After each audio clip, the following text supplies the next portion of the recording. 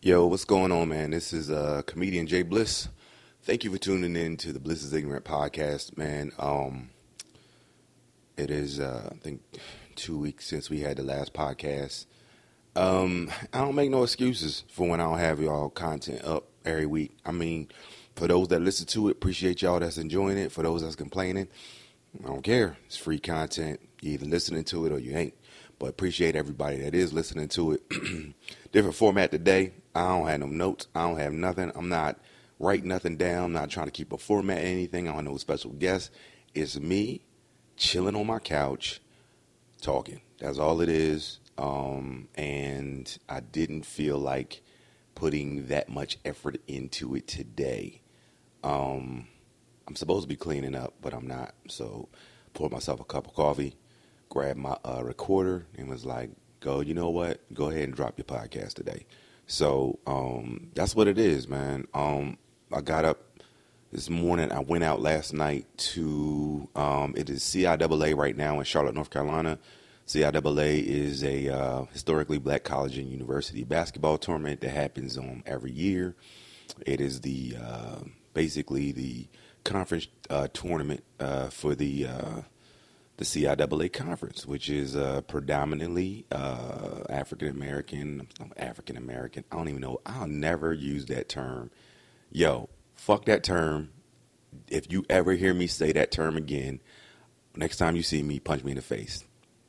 Black, historically black colleges and universities. The schools that are in the conference are predominantly black colleges. There are some white schools in there too now, but you know that's where it was invented. And it's a huge week. It's the last year it's in Charlotte. It's been in Charlotte for about 15 years straight now, and they are moving to Baltimore next year. It averages between $30 and $40 million in revenue for the entire week every year that it comes. It is one of the top grossing tournament revenues in the nation. People don't hear about it a lot. It was aired on ESPN2 some years ago when Stephen A. Smith brought light to it.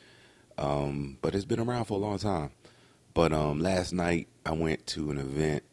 We were out at a virtual Top Golf location in downtown Charlotte. So it wasn't like a real Top Golf, but it was like a place where it was like virtual reality where, you know, you can still strike the ball to the screen and it goes out on the thing or whatever. So it was cool. I was out adulting on a Wednesday. I will say I consumed a little bit too much alcohol because I was lit last night. Like I was like, man, shoot, I was numb. But we had a good time. It was good hanging out. So got up this morning, needed to take care of some things early in the morning, got those taken care of, and then I was supposed to be cleaning up. But now I am recording, and I will do the cleanup after the recording is done. I was going through some of the social media. Everybody seems to be in this little tizzy or scare. What the media is really trying to get you to do is be upset and be scared about this coronavirus. Now, the coronavirus is out. People are dying from it because they said they are. They said they are.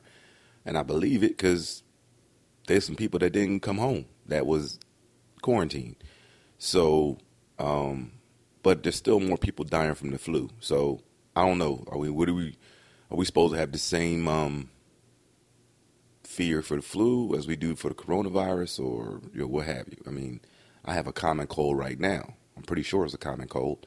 I don't have any body aches or shakes or chills or anything like that. It's pretty much a head cold.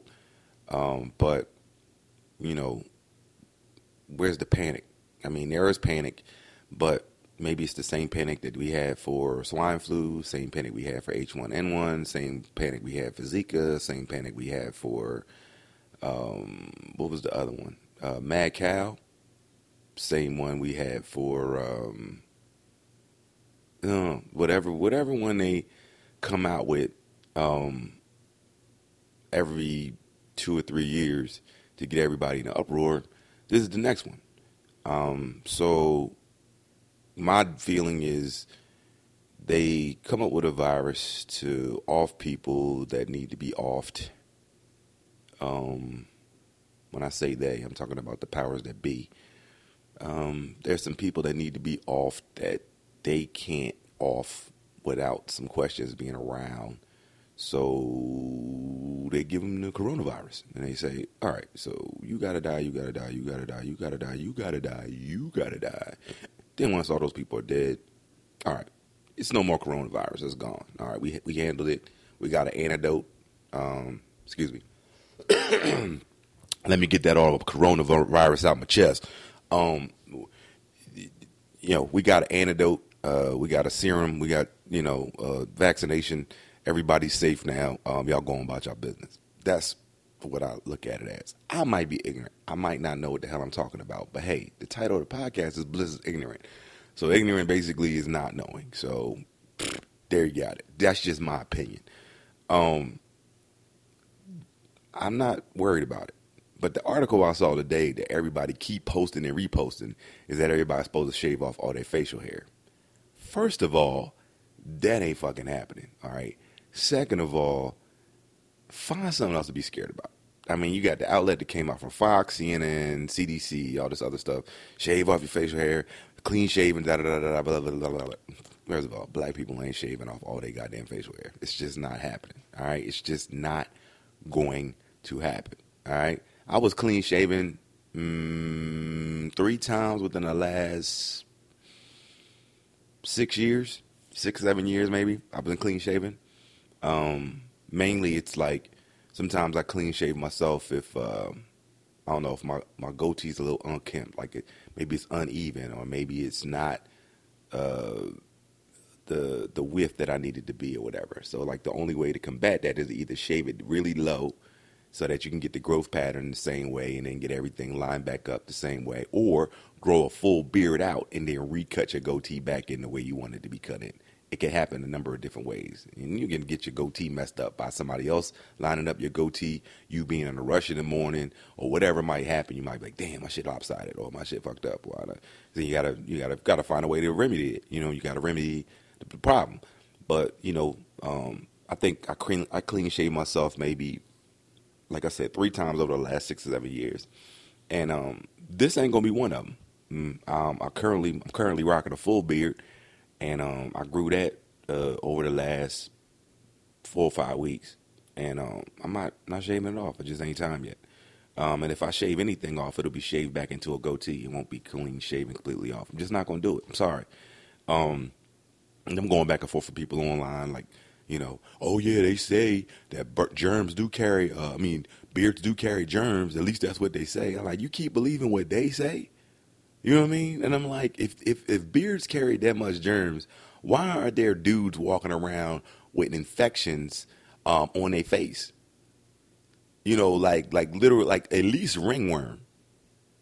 Remember when you was little and you always had a kid that had ringworm because they had dirt in their hair, or they kept a dirty hair, or they didn't wash their hair properly. And then, European people, they carry lice. So lice is a big problem with people that don't clean properly or wash their hair thoroughly, or, just unhealthy. So why don't you see a big outbreak in that?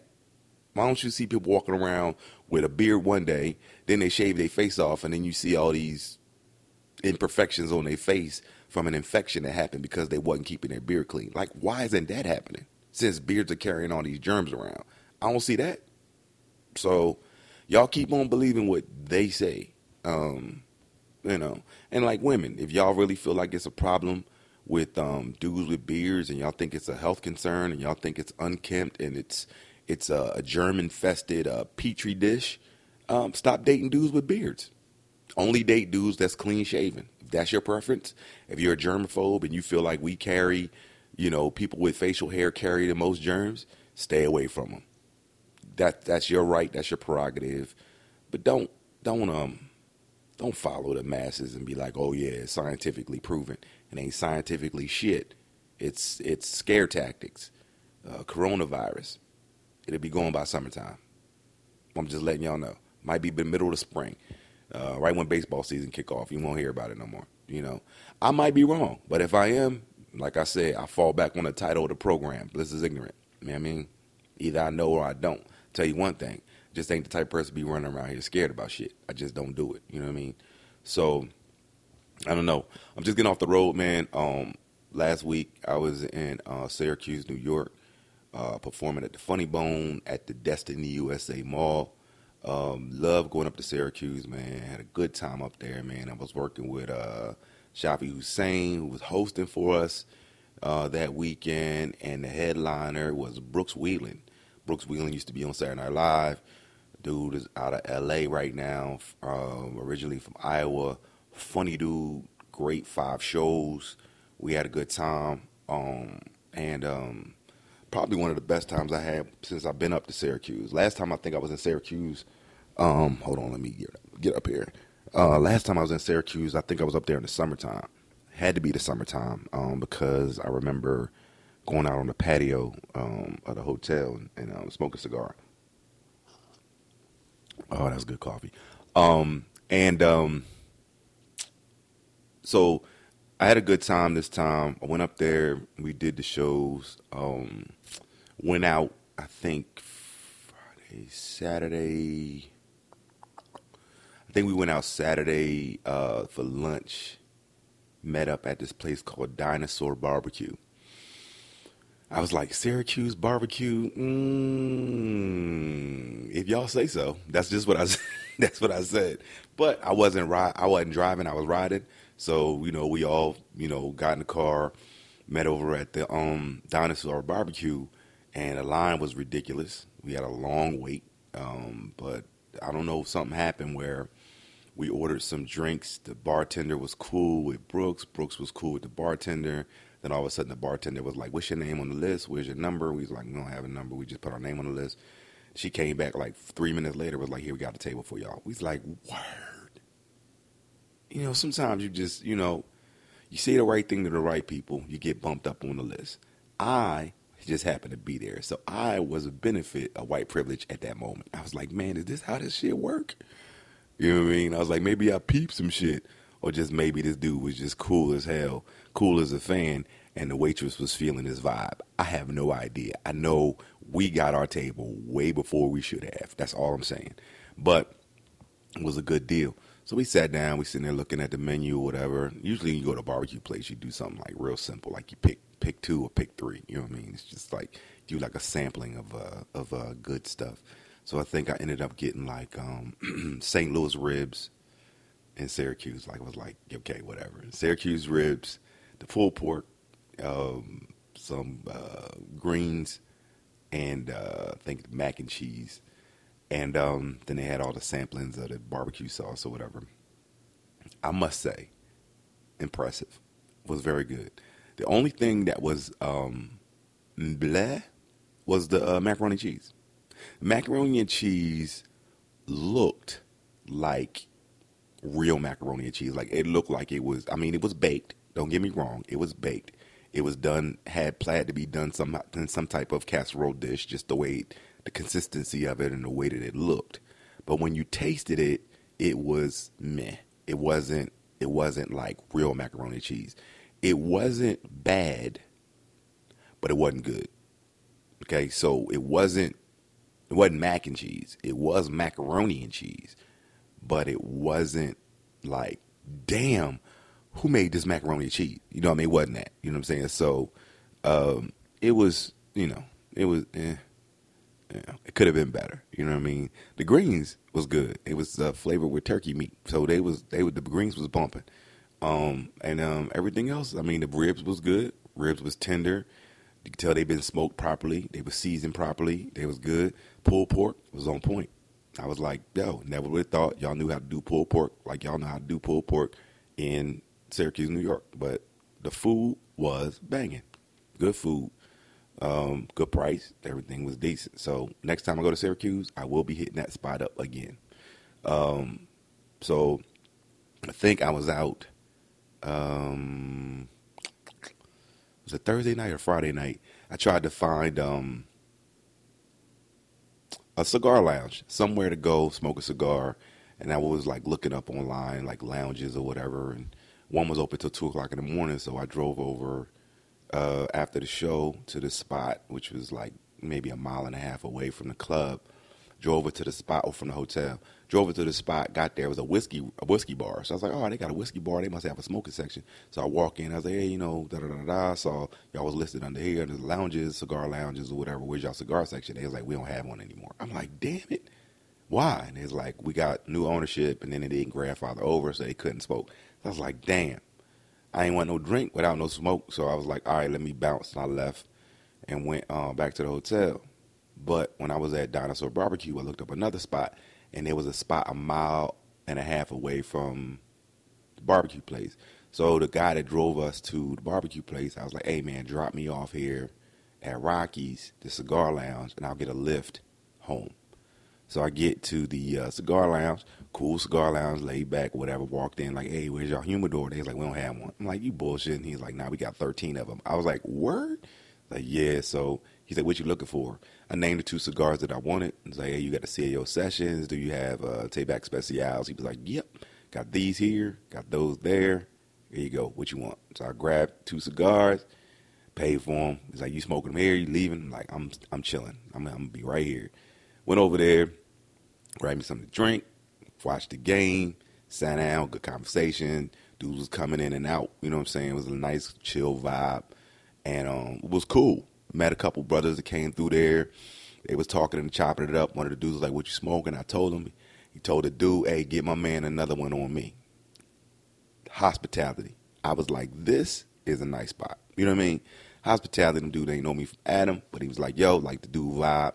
Good dude. Hey, get him another stick on me. You know what I mean? And it was a good vibe. I mean, I was like, all right, good dudes. Got to meet them dudes. It was late, chill back, you know what I'm saying? Stuff like that. Was watching the Syracuse game.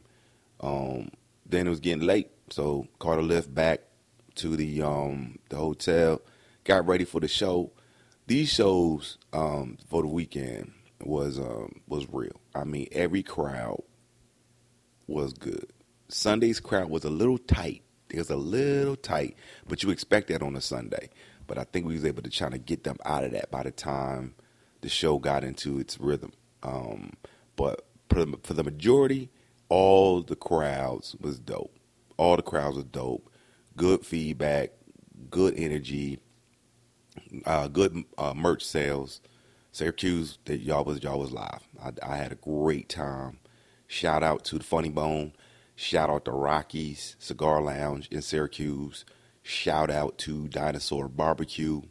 Shout out to Wings Over Syracuse. Another spot that I hit up when I go to Syracuse. I always go get wings from Wings Over Syracuse. It's in the hood, but I feel comfortable every time I walk over there. Just got to change your walk up a little bit. But you can walk through the hood, grab you some grub, dap up a couple people that don't look official, just to recognize, to make sure it's real.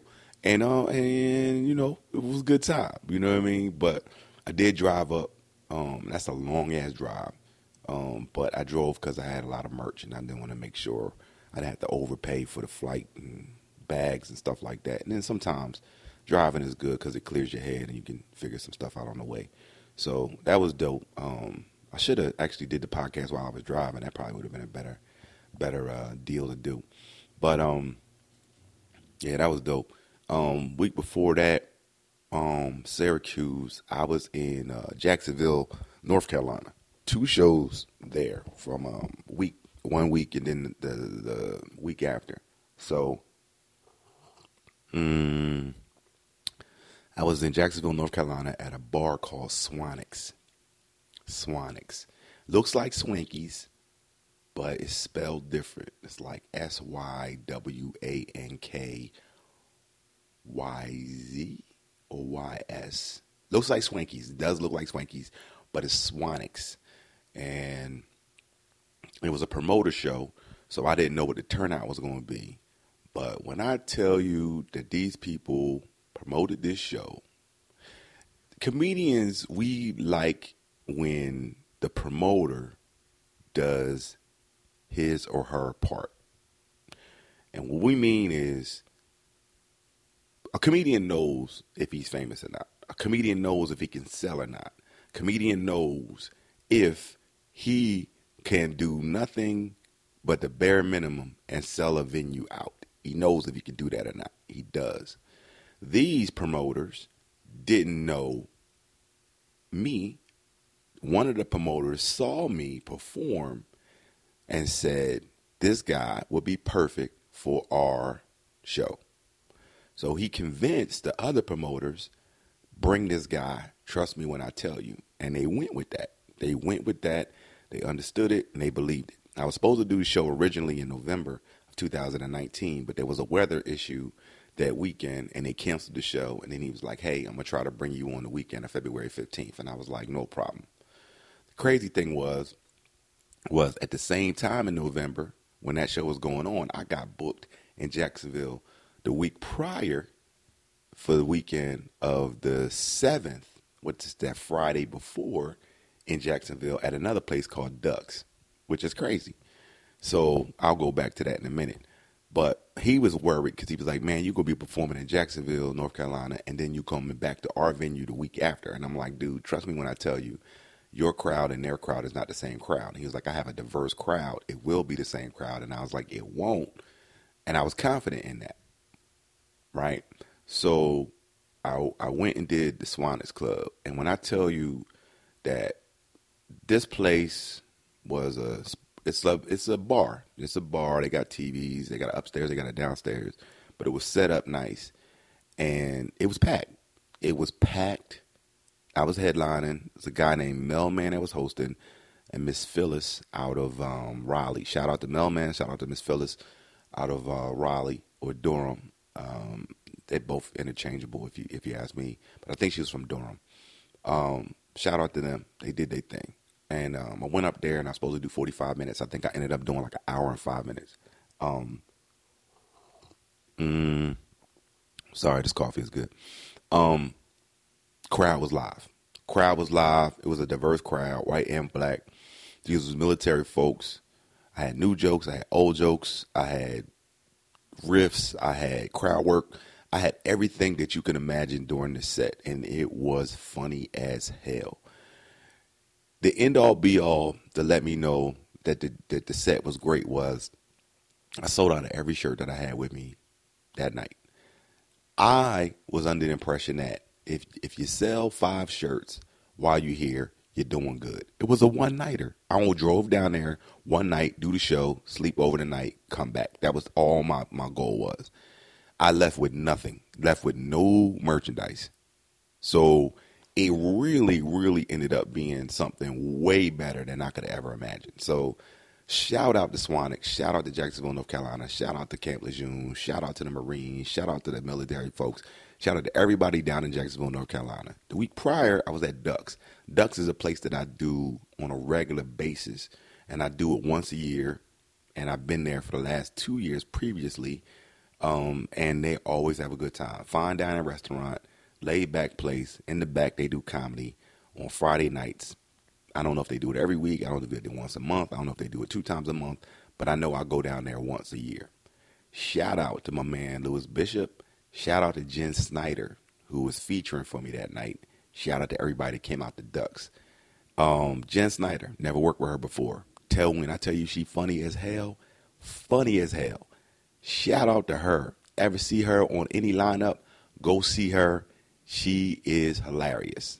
And she speaks the obvious, and it's funny. So shout out to them. And I had a good time with those shows. Those shows was dope.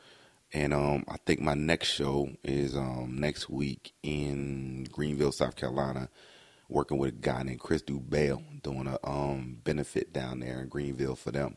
So the people down in Greenville, South Carolina, if you listen to this podcast, if you know anything about me or if you know that I'm coming to the town, understand it's the ignorance is coming. So it's going to be funny. It's going to be a good time. It's going to be cool. Did get a chance to watch the Kobe Bryant Memorial. That was going on while I was coming back from Syracuse. Now, I will tell you this.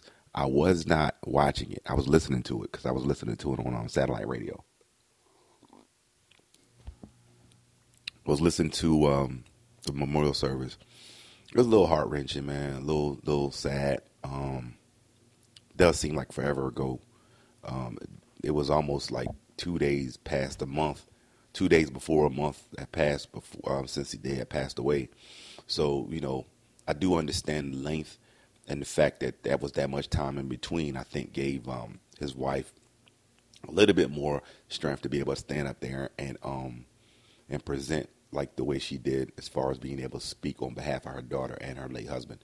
So, shout out to her, shout out to all the family of the Bryant family, and people always find a way to be mad about something, man. Just people mad and why LeBron didn't go to the memorial. So what, man? Like, let that man live. Like, why does that man have to go to a memorial service? Like, it don't matter. It don't mean he didn't love the dude. It don't mean he didn't have respect for Kobe. It just, some people don't handle grief the same way. You know what I'm saying? Some people can't sit in funerals like everybody else. Like me personally, I can't sit through a funeral. Not since my twin sister passed away. I cannot sit through a funeral. If I can get past, if I can get out of going to a funeral, I'll get out of it. If I can get out of going to a funeral, I will get out of it. And it's not anything against the person that passed away. It's not that I don't respect them. It's just that I know personally it is something that sits on me differently since 2002. That's just how it is. That's how it's going to be. And that's probably how it's going to be for the rest of my life. Like funerals don't sit with me the same way. Like before then, funerals to me was probably the same as everybody else. But right now, like since 2002, since I seen my sister, me. It could be one of my good friends, and I've been to funerals. Don't get me wrong. I've been to funerals, but when I tell you it don't sit right with me, and it's a tough thing for me to get through. Trust me, my mind is everywhere. My mind is everywhere, and it's not a good thing for me.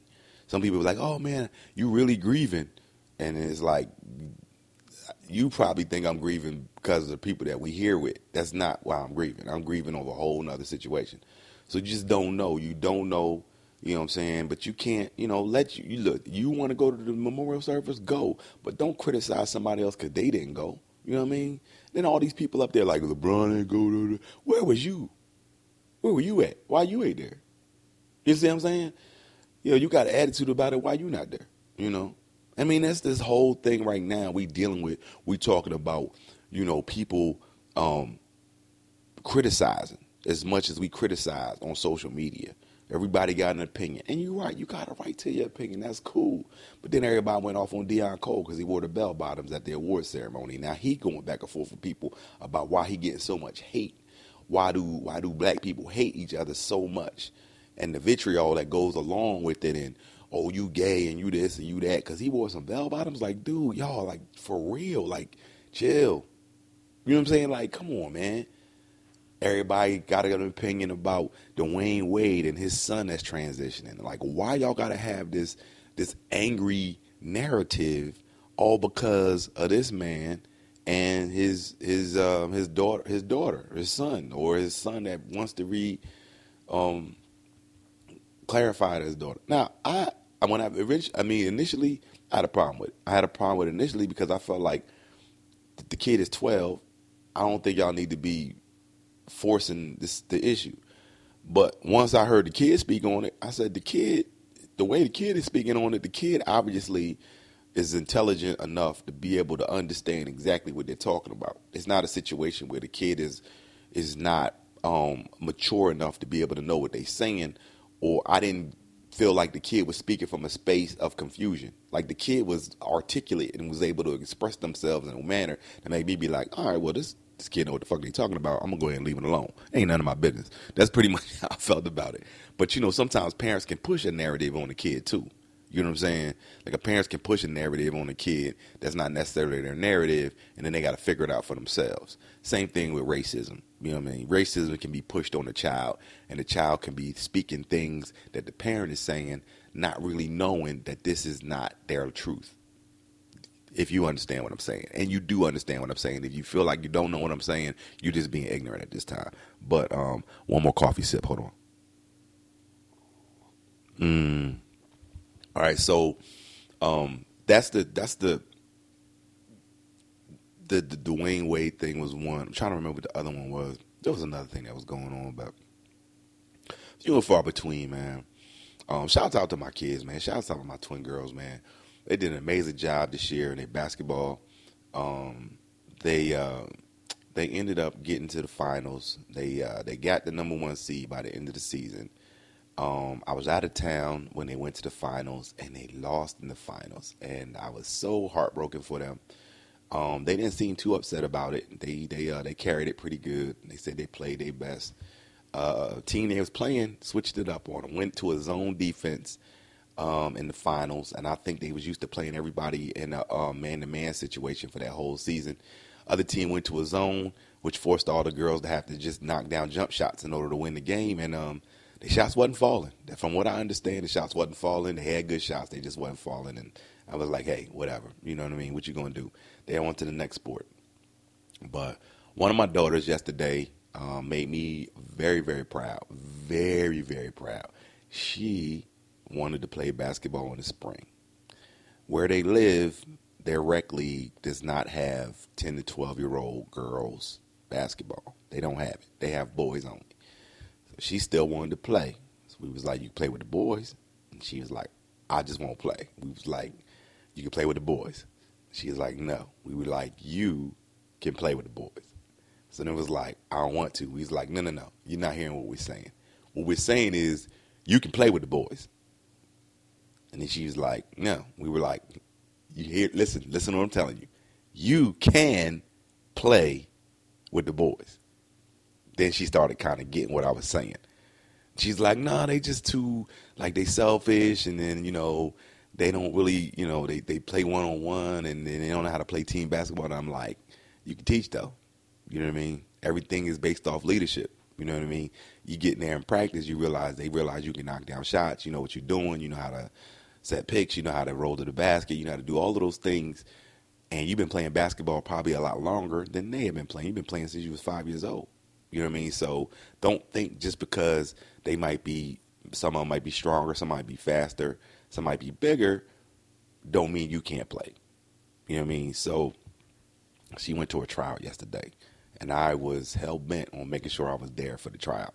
So got down there yesterday, and she showed up, and she didn't want to get out the car. She was nervous, and I understood the anxiety. I understood the nervousness, and I gave her a big hug, and I said, Mama, regardless of what happens in here, I want you to know I'm proud of you, and I'm glad that you are challenging yourself.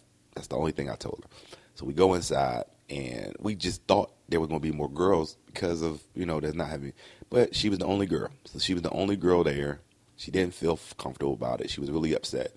And I was like, look, I said, go over there, grab a ball, do some shooting around or whatever. Just warm yourself up. She didn't want to do it. We saw one little boy over there by himself that was kind of like, he's small, and I guess he just didn't really feel like he fit in. So I was like, go over there and shoot with him. So she went over there, and they were passing the ball back and forth, and they did some layups and things like that. Here's the crazy thing. So out of all the kids that was there, they only had one drill that the kids had to do. The drill was pass the ball back and forth 3 times with one coach. After they pass the ball the third time, dribble the ball in, do a layup, grab the ball, go down the baseline, or go up the court, go through the cones, pass the ball to the other coach, coach pass it back, hit a free throw, drill over. I was like, that's all they got to do. So they went in alphabetical order. So my daughter went pretty early. So she was probably like 7th or 8th of all the kids that were there. And she has height on her. So she wasn't the smallest person out there. She definitely wasn't the tallest, but she definitely wasn't the smallest. She was on like the top quarter as far as height. Boys are small during that age. So 10, 12. I remember I was 10 to 12. My sister was definitely taller than me at that age.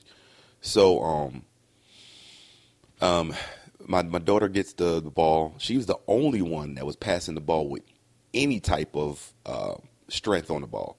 Everybody was doing them little baby passes, and she was like, nah, straight chest pass, straight strength. So as soon as she was passing him, I see the coaches kind of perk up, like, man, she going to get it. And she was fast speed with it. So she grabbed the ball, she hit her layup. She went up the sideline, and she was going through the cones. As she was going through the cones, she got towards the last cone, and the ball dribbled off her foot. So it went off her foot, and she went to go chase the ball. And I knew it upset her that she lost control of her handle. But I told her, I was thinking of it. I was like, oh, I was just felt bad for her at the moment. So she gathered herself, she grabbed the ball, shot the ball over to the coach, and then went and stood in her spot. And the coach passed the ball back to her. And then she was at the free throw line, and she caught the ball in rhythm, didn't dribble, just shot it. When I tell you that this jump shot was to perfection, after she had gathered herself after losing that dribble, to perfection, ball didn't hit nothing but net. Net didn't move 1 millimeter. I mean, straight,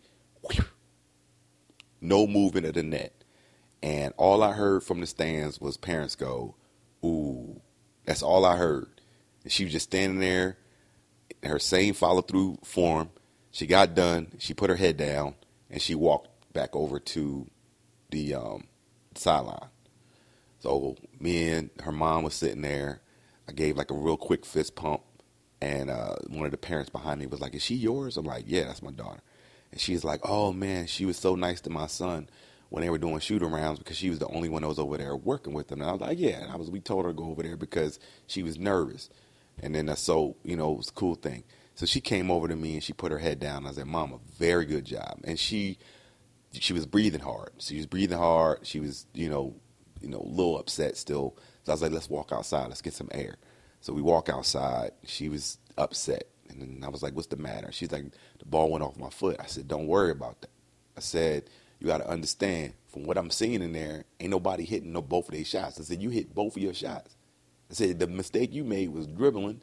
I said, but you gathered yourself. I was like, and I ain't seen nobody hit no shot that you just hit better than you just hit it. Like, you hit the best shot out here. I was like, and if we go back in here and watch the rest of these 80 other people that's still in here going through their drills, I'm guarantee you ain't none of them hitting their shots like that.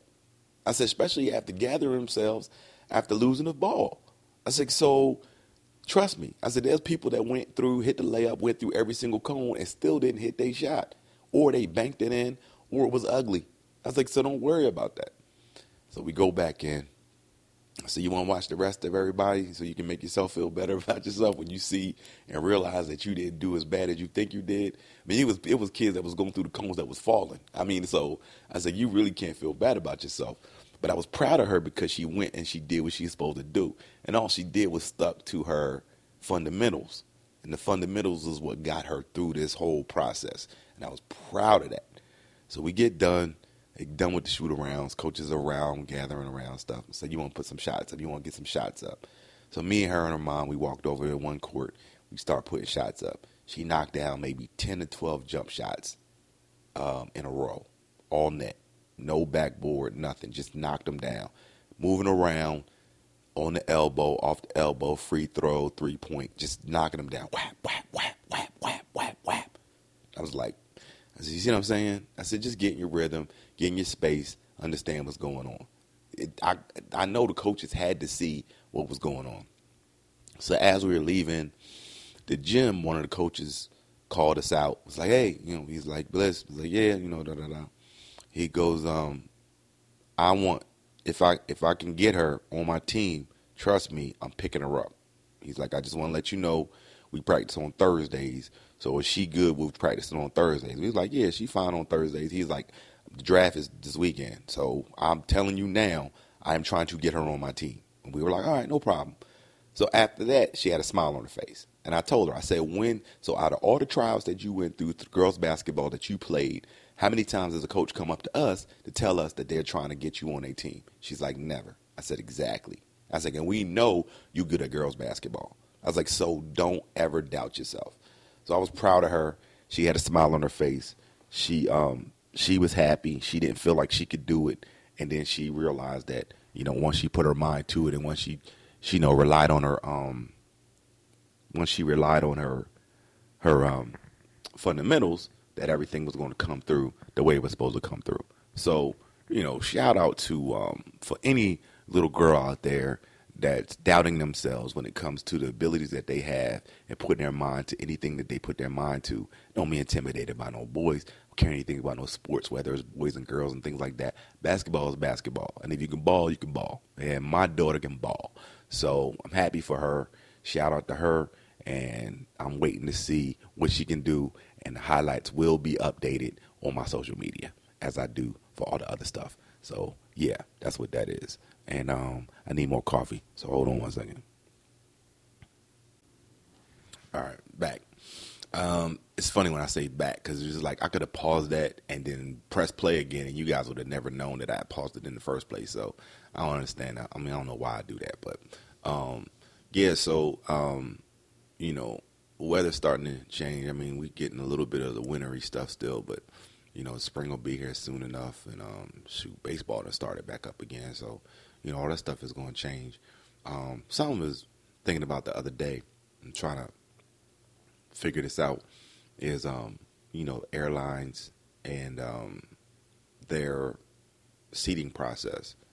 It's always bothered me, and it's always been something that I've tried to figure out. And maybe I'm trying to figure it out, maybe because there has to be people in their offices and in their corporate headquarters and things like that, as far as what constitutes who gets seated when, where, and why. And why they board the plane the way they board it. And charging for bags. Like that part of it. Like it didn't used to be all of that. Like, and now it's just like it's confusing. It doesn't seem organized. It has no rhyme or reason. It doesn't make sense. And I think it could be done more efficiently.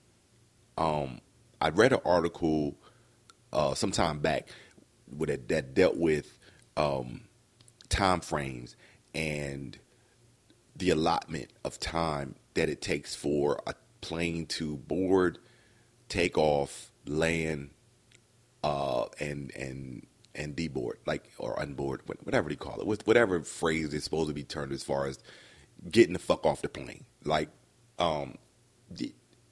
so they allot, so they'll allot 2 hours and 15 minutes for a flight from let's say Philadelphia to DC.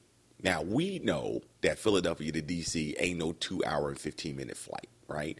It might be 45 minutes. It might be 30 minutes. It might not. It's definitely not as long as 2 hours and 15 minutes. But what they are accounting for is delays, timing the board, timing to get off the plane, and whatever, right? Because that's where sometimes you get on a plane and they say the plane is supposed to leave at 2 o'clock. Like you're supposed to take off at 2 o'clock, and you start boarding at 2 o'clock, right? You board at 2 o'clock, you get on the plane, you get on the runway, you wait in line, you take off, but you still make it on time. You see what I'm saying? Like you've been in those situations before. So these are the allotments or whatever and the time frame that it takes for those things to happen. But knowing that you have that allotment, knowing that they're giving you 2 hours and 15 minutes for a flight that's only supposed to take an hour and 10, right? You know the bullshit is coming, right? Because then sometimes you see like the flight attendants and things like that, and they showing up late, and they coming from one gate. Oh, they on their way back from this gate, or they coming from that gate, and they just landed, and da-da-da-da. I'm like, if they just landed, why do all of them have Starbucks cups in their hand? If they just landed, and they just got off their plane, and they just get off the D gate, and they done walked all the way over to the A gate, why do they all have Starbucks cups in their hand? They stopped somewhere, got in line, got their order of Starbucks, all 4 or 5 of them, and casually moseyed their ass over to this gate. Now we've been waiting at this gate for 30 minutes, and we were supposed to board 40 minutes ago. So don't tell me they just landed. Like, stop lying to me. I'm able to figure this shit out. You can't bullshit a bullshitter, okay? So, speaking of bullshit, I got another story for y'all after this. But that whole situation doesn't vibe, doesn't make sense, doesn't mean what it's supposed to mean. You understand what I'm saying? So that's one thing. The second thing that bothers me that I'm trying to figure out, trying to wrap my mind around is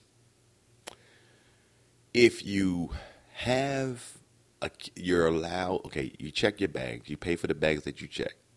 On the plane, you're allowed a bag that can fit over top, overhead, and a bag that can fit underneath your seat. Okay. The bag that goes over top of your seat, over top, overhead, right? That goes overhead. Sometimes you can fit that up there. Sometimes it's a coat or whatever. All right. Here's the thing.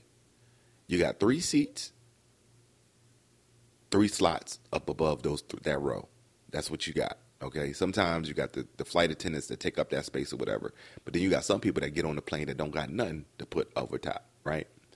I feel like if you have 1 seat and it's your ticket and you got 2 bags that need to go up top, you need to be charged for that shit. You need to be charged for that because, number one, you're slowing up the boarding process and the deboarding process because you got 2 bags to grab from up top. And you should be charged extra for taking more space that's allotted for everybody else.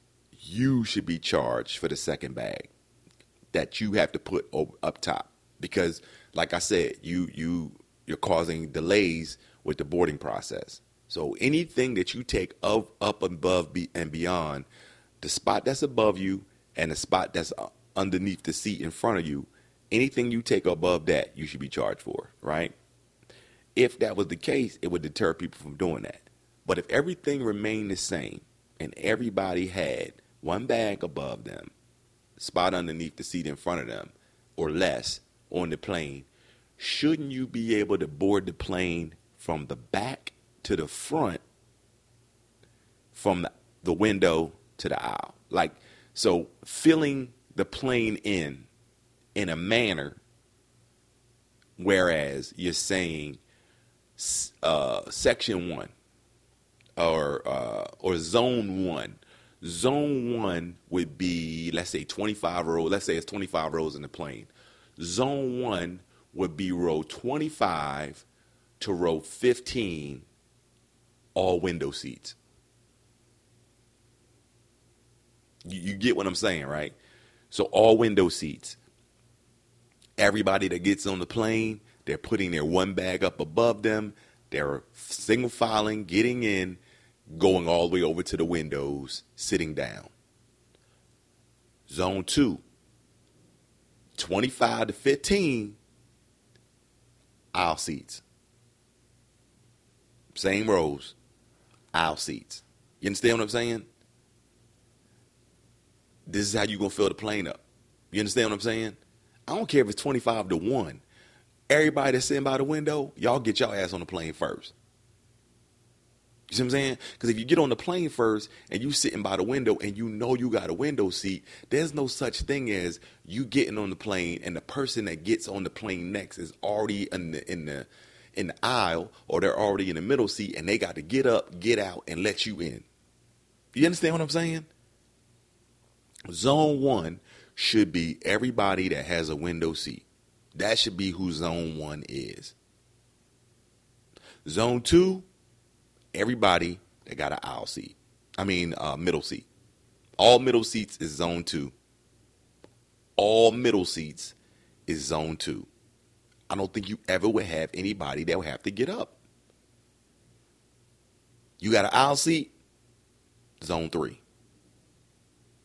Get your ass on this plane. That's all that needs to happen. Zone 1, windows. Zone 2, middle. Zone 3, aisle. Where's the problem? Explain it to me. We don't have no more bag space. All right. Who got 2 bags up on top of the thing? Raise your hand if you got 2 bags up there. Nate, raise your hand if you got 2 bags up there. And if you don't tell the truth, we're charging you double. That is my solution on how you fix the boarding process. That's how you fix the boarding process. That's how you slow up the delays. And I don't know why y'all not doing it that way. Call me crazy, but I think it will work. That's just how I feel about it. That's just how I feel about it. All right. Going back to the story about not being able to bullshit a bullshitter.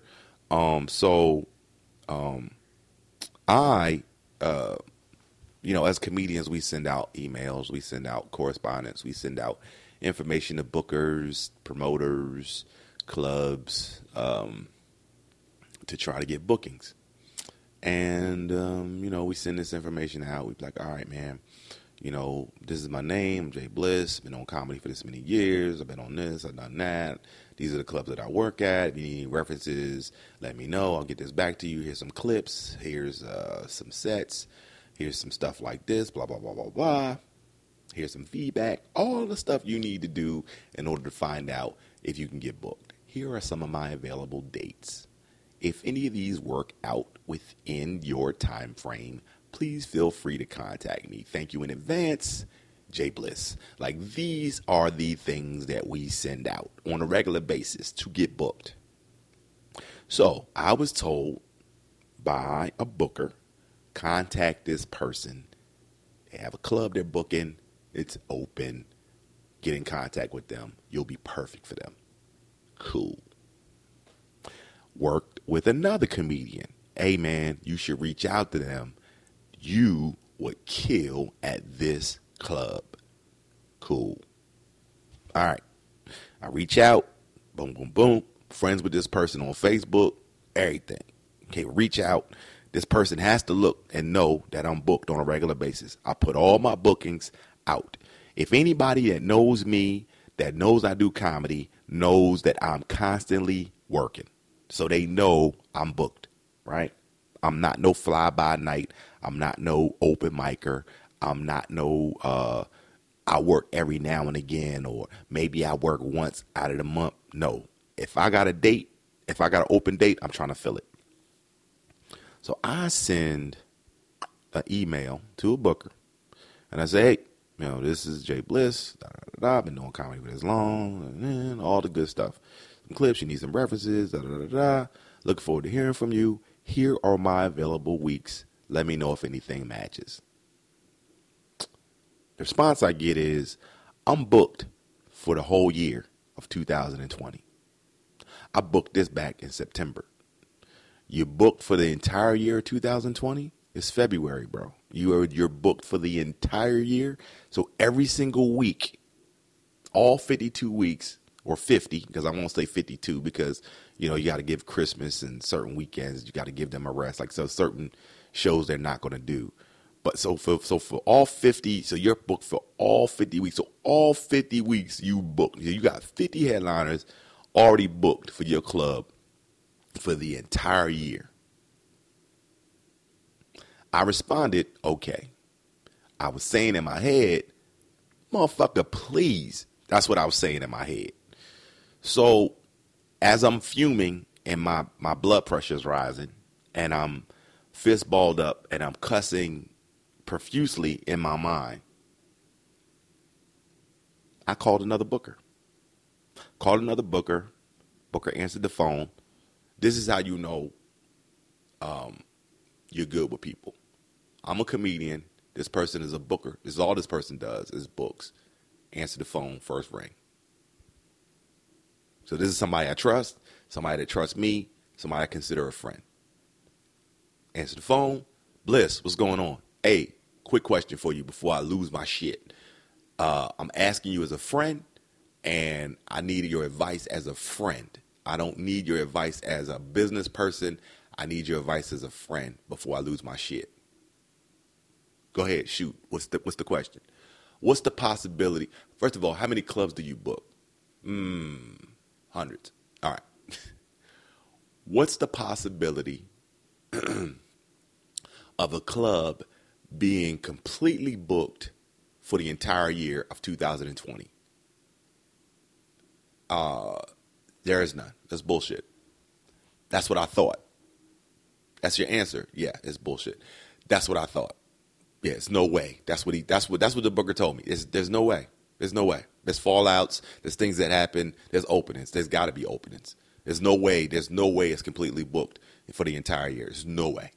And I knew this. And then I said, yeah. I said, that's what I thought. And I said, I want to go back to this person and straight cuss them the fuck out and call their bullshit and tell them look, dude, I don't want to work your club even if you got an opening just based off this fucking answer you just gave me. Because here's the thing. Even if you don't want to book me at that moment, you can look at the dates and you can simply say, okay, thanks for the avails. We don't have anything currently, but continue to send them. But what you did was you looked at the email or you looked at the message, you read the message, and you made a decision based off that message. You made a decision. Now, what you didn't do is check references. What you didn't do is find out who else has recommended me to reach out to you to work this club. Me working this club is probably a benefit to you more than you think it is. Otherwise, nobody would have reached out to me. I got reached out to two different people to reach out to him in order for him to book me. I didn't know anything about the club, okay? But it was told to me, you need to reach out to him in order to get booked in this club because you would be perfect for this club. That was what happened. But when I got the response, and the response that I got, I was pissed off. So the booker told me, look, man, don't burn bridges. And I'm like, I don't give a hell at this point. I don't care if this person comes back to me right now and tell me, can you do next week? I don't want to do it. Just based off of the response that I got immediately after I sent that message over. I was pissed off. Was mad as hell. And it's just like one of those things. And I know it's bullshit. And I got a call back from another booker. And this booker is close to that person. And I told the dude, it's not hard for me to call bullshit on that message. And he was like, what do you mean? I said, all I got to do is look on the calendar. You know how many comedians I know, right? He's like, yeah. I said, all I got to do is go to this comedian that's being booked and say, when'd you book this gig? If he don't tell me that he booked a gig in 2019, I know the dude is bullshitting. So if any point throughout this year, if I say, hey, man, I see you going to be at the club such and such in June. Did you book that in 2019? Nah, I booked that in February. Oh, you booked it in February. Oh, so you booked your date in June and February when I send the email in February. Oh, okay, that makes sense. Because math-wise, it does make sense. If you're reaching out in February, you are giving avails from February to about, May, June, something like that. You want to give out the weeks that you're available, or maybe around that same time frame, maybe a quarter at a time. You understand what I'm saying? Every 3 months or something, you're trying to send some stuff out. You give them a 3-month time frame of the dates that you have available for those weeks. Yeah, that makes sense. In June, you're probably looking for dates sometime around September and October. Yeah, so you basically sending that stuff out in that time frame. You know what I mean? But based off this dude's email, I'm sending out avails in February. This dude got October, November, all that's booked already. Like all that's done. All right. So when I tell you don't bullshit a bullshitter, I can't.